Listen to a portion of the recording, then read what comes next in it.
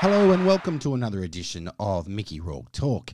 My name is Shane A. Bassett, your host, the movie analyst, and this is a podcast where we discuss the career, the ups and downs, highs and lows, and everything in between of American actor Mr. Mickey Rourke. Today's film is an unusual one, not just overall, but because it's a collective of short stories, an anthology. Mickey Rourke's contribution in this, sure, it's been written for him and he's just acting out, but it is just, I don't know if it's embarrassing or it's just weird. However, if you are interested in more Mickey Rourke Talk episodes and other Mickey Rourke films, just check out Mickey Rourke Talk wherever you can find your podcasts, probably wherever you're listening to this one right now. And you can find me on social media at movie_analyst or my YouTube channel where I have a really great time and a privilege introducing myself to an array of cool actors and musicians and authors and writers and directors and everyone. So please check out my YouTube channel if you want to hear about the careers of some interesting people. It's movie analyst Shane A. Bassett. Now, let's get into Berlin, I Love You from 2019. As I mentioned, it's a collective of short films. The stories are all interconnected and they're overlapping. The characters come in and out of locations, all in and around beautiful Berlin. And there's been other movies, other installments like this. There's been Paris, New York, Rio, and apparently in development, although will it happen because Berlin was such a flop, Shanghai, I Love You is meant to be happening at some stage in the near future. What's up? Come down! Why? Because I want to show you my Berlin! This is Berlin, a pounding heartbeat grown out of a divided nation. People come to Berlin to dream, to dance, and to fall in love. Would it be possible to take you to dinner? See, I don't speak German. Oh, hello, darling. Hello. What's this? This is Nazar. Is he from the shelter? No, I picked him up in an alleyway. Tough day, huh? I tell you. You remind me somehow of my first boyfriend. He was also a bit nerdy. What would you say your odds are right about now? 50-50. 50-50? Listen, everything always comes down to 50-50. Something's either going to happen or it's not.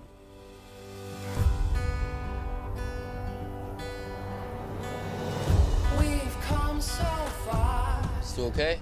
I just had a fight with my boyfriend. I think those kind of things happen. I know what you're doing here is very noble, but it's an escape. It is not an escape. This is Berlin. This is what life is right now. You go out, have some fun. Why? What's so important about me going out? The thought of you going out and maybe meeting someone's bloody marvelous. I came here to fly away. I came to restore my faith in life. Came to Berlin for a rebirth. Are you all right? 50-50, brother. This is how it all begins again. Feeling that love is possible. I'm very proud of you. That everything is possible. Is this typical Berlin? Nothing's typical Berlin. Ah, there you go. And nothing is typical in this movie. It doesn't sound that bad, right? Well, let me tell you, it is a completely unusual film. And Mickey Rourke's character, Jim, is part of a, I guess you could say, a subplot that is a little bit rattling, actually. It's a little bit bustling, to say the least. Had me thinking, and I suppose it's meant to. Now, we first see Mickey at the 33-minute, 8-second mark. He's in a bar. He's looking at this beautiful young lady who's entering the establishment. She sits down, and he immediately says to her, actually, just before she sits down, "What's shakin', babe?" Now, this sounded like an improvised line by Mickey, but was it? I don't know. See, Neil LaBute wrote his section, wrote this part. A whole lot of different directors and writers contributed to different characters, right? So we've got Jim and Heather, who a part of this particular little story arc, and it was written by Neil LaBute. Now, Neil LaBute is a really good, established and cool independent writer-director. He's done some good stuff. I've interviewed him. You can check out an interview I did with him on my YouTube channel. He is terrific. You know, he's been around for a while.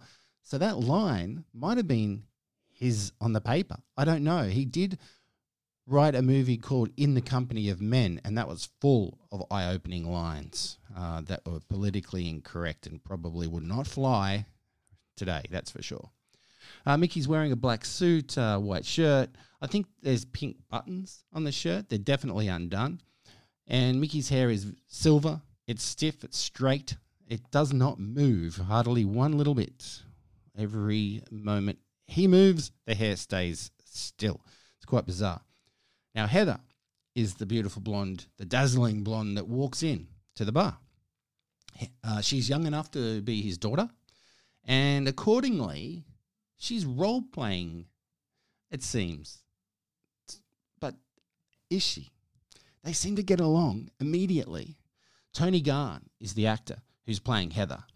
They try to have this discussion, and it's kind of funny in a way, also a little bit grimy as well, but she's blindsided by Jim because he's just basically, not all over her, but he adores her, you can tell, and he's sort of lurking and being nice to her, but she's taking it.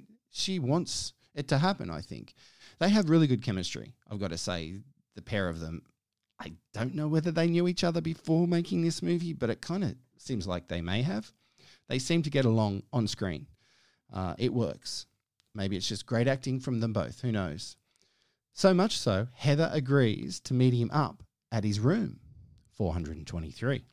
Now, at this point, I kind of guessed who Heather was. And the story hadn't really even unraveled. They've talked about each other's history very briefly and who they are and maybe their families. I don't want to give too much away, but I kind of guessed who this mysterious Heather was straight away. Heather and Jim, they get up close and personal. In the room I'm talking about, they don't do too much. There's not too much intimate activity. But by now, I definitely know who Heather is. It is obvious who Heather is, especially because their confronting conversation goes a little bit further. However, they fall asleep in each other's arms on the lounge. Dressed as well. Not fully dressed, but dressed. Cut to the morning after, and a message is scrawled across the bathroom mirror in lipstick, Fatal Attraction style. Although this is no disgruntled one-night stand psycho, but, yeah, his long-lost daughter. She is his daughter.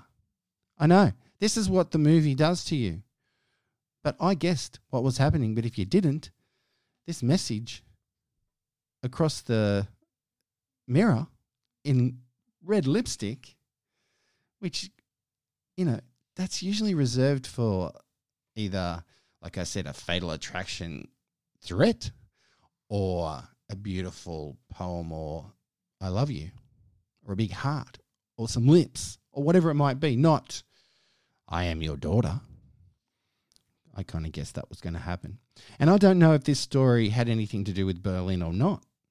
No, it sort of doesn't link to the city at all as far as I can remember. But that's not all, because Jim is back. And in true Mickey Rourke fashion style, he enters a convenience store wearing a grey hoodie, 3/4 unzipped, a pair of green trackies with Loki in big letters on the behind. Loki is Mickey's beloved late Chihuahua, of course. He's doggy. He's a very big animal activist and loves animals, and Loki was, I guess, Mickey's favourite dog. Mentioned in a lot of movies, interviews, photos, and on Instagram. But yeah, this is what he's wearing in this second scene in the movie, in this convenience store. Now, he walks into this corner shop smoking, of course, and he flicks the butt up and over his head into the street before entering the actual store. And he talks quite happily and directly to the man behind the counter, who Jim seems to know. They're kind of laughing, but they're also being a little bit sort of not rude, but they're just having a go at each other during the conversation. A little bit hard to keep up. And he is asking, this is Jim's asking for extra cigarettes. He wants to take them with him home. But there's only a limit of how many he's supposed to be able to buy. Anyway, he's given some extra cigarettes and he pops this big tip to the shopkeeper. And all this happens while admitting to the shopkeeper about making a mistake, but not doing what almost happened. Again, this is so bizarre. He never mentions the incident with his daughter to the shopkeeper, just basically smiling away saying, ha ha, I did not make that mistake, but almost did. Are we being taught a lesson here in this movie or what? I don't really know. One, Jim's character had not seen his daughter for a long time and missed her, and then somehow his daughter had found him in Berlin and turns up at the bar and then seduces him or pretends to seduce him, gets held by her father, wakes up the next day, leaves the hotel room and then writes that message on the mirror. Yeah, it's all a bit bizarre. However, it's a Mickey Rourke film and that's what I'm here to do, talk Mickey Rourke. Now, unlike what the title may suggest, Berlin, I Love You is not that beautiful to watch. And it was not well received by critics. I don't think it was, it was released in cinemas, but it was barely released in cinemas. I remember it being released on DVD in Australia. I don't remember it being in cinemas. It may have been in some art house cinemas, but I did not see it there. As I mentioned, I only saw it for the first time for this podcast recently. Did the actor Tony Garn as Heather know Mickey before the movie? Maybe. They seem to get along really well on screen. Tony Garn is a natural. Definitely. I had not heard of her, but you know what? I had seen her before. She was in the Marvel Universe. She appeared in Spider-Man Far From Home as a S.H.I.E.L.D. agent, the seamstress. It's a pretty big deal in the Marvel Universe. You know, if you're a comic book fan, you're going to know who the seamstress is. Tony Garn played the seamstress. She's a singer, dancer, performer, model, now a mum, and just lovely all around. Doesn't do a lot of movies, but I think she could. This is definitely one I think she's not going to get her accolades, but if it was part of a show reel, her scenes, I think casting agents would take notice. She is in a movie called Warning from 2021, starring Mickey's mate, Thomas Jane. That's right. I don't know what to say. Mickey fist pumping on the way out is really weird. When he's walking out of the convenience store, he's fist pumping as if to say, it didn't happen. Yeah, but I don't know. Actually, much of the movie is strange. And he has this cut on his lip too, which I don't think I noticed beforehand. So he's got this cut in the final scene when he's in this store talking to the shopkeeper getting cigarettes. And obviously it's happened during production or it was there before but covered in makeup, but this time they didn't cover it with makeup. I don't know what sequence things were filmed in. Anyway, some of the other cast in the short vignettes are, and you might have heard some of their voices in the trailer earlier on in this podcast. Keira Knightley. She was in Domino with Mickey Rourke, 2005. Luke Wilson. He was in Masked and Anonymous, 2003 film with Mickey Rourke. Charlotte Le Bon. Charlotte Le Bon is the daughter of Simon Le Bon, lead singer of, yes, the band Duran Duran.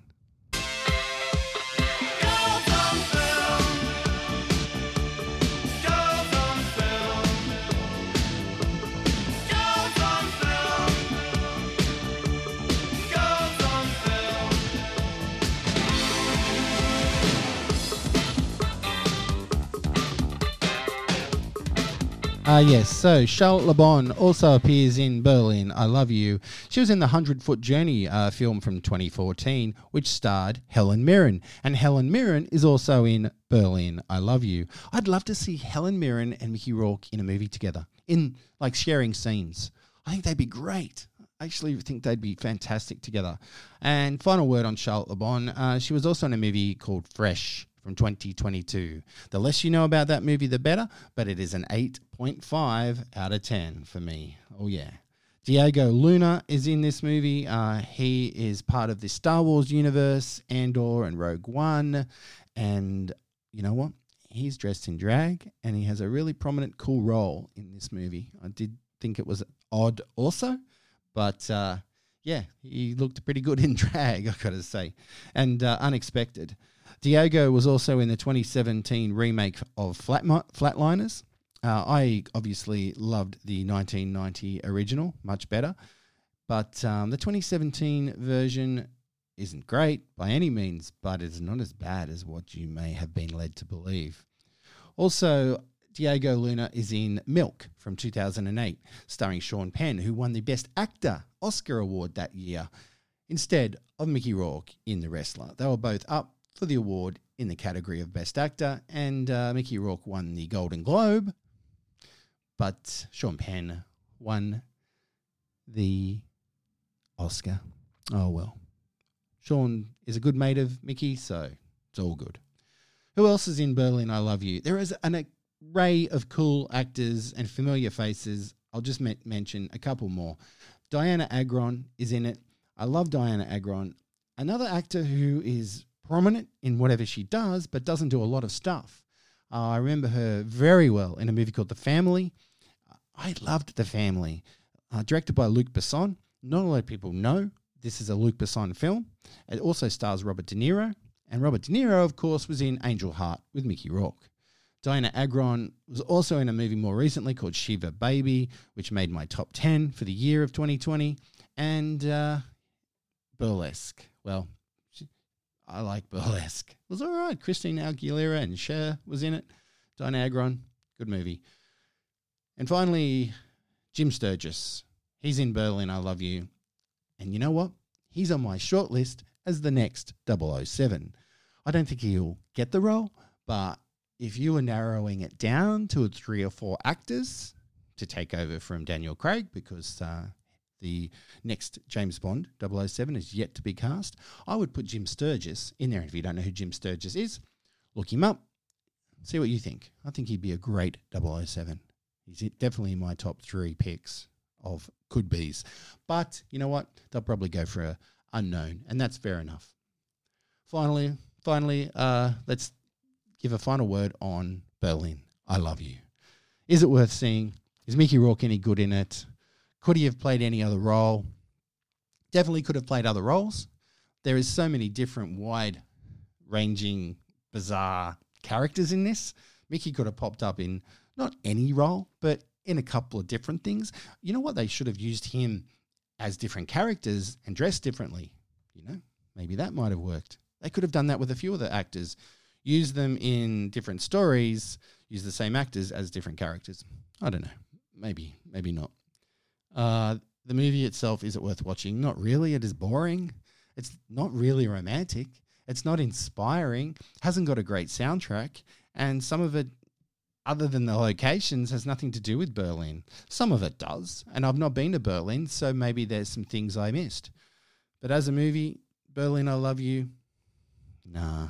This was around the same time Mickey was doing better movies, and movies that were lesser known than this, unfortunately. He did Nightmare Cinema and Tiger just before this. Now, Tiger's a true story, and I loved it, and I'll be talking about it as I will be talking about Nightmare Cinema in a future episode of Mickey Rourke Talk. He plays the projectionist in Nightmare Cinema, and it's a horror anthology. A little bit like this movie. Is it? No, it's probably not. This I wouldn't call an anthology, Berlin, I Love You. It's more of an interconnection, whereas Nightmare Cinema are different stories and horror stories. You know, campfire tales, told by the projectionist, played by Mickey Rourke. And after Berlin, I Love You, Mickey Rourke was in Nightwalk and Adverse. And now Adverse is actually a fantastic film that nobody's heard of. I've only seen it once, so I need to watch it a second time before I record a podcast about it. But things to look forward to, right, in Mickey Rourke Talk. Well, thank you for your time. Forget about Berlin, I Love You, unless you are intrigued by the weird premise that both Tony Garn and Mickey Rourke are involved in. Their characters, father and daughter, reunited in such a odd way. Berlin, I Love You, not so much. Okay, so my name is Shane A. Bassett. Thank you very much for joining me. I will see you again, either at the movies or on another episode of Mickey Rourke Talk. Bye for now.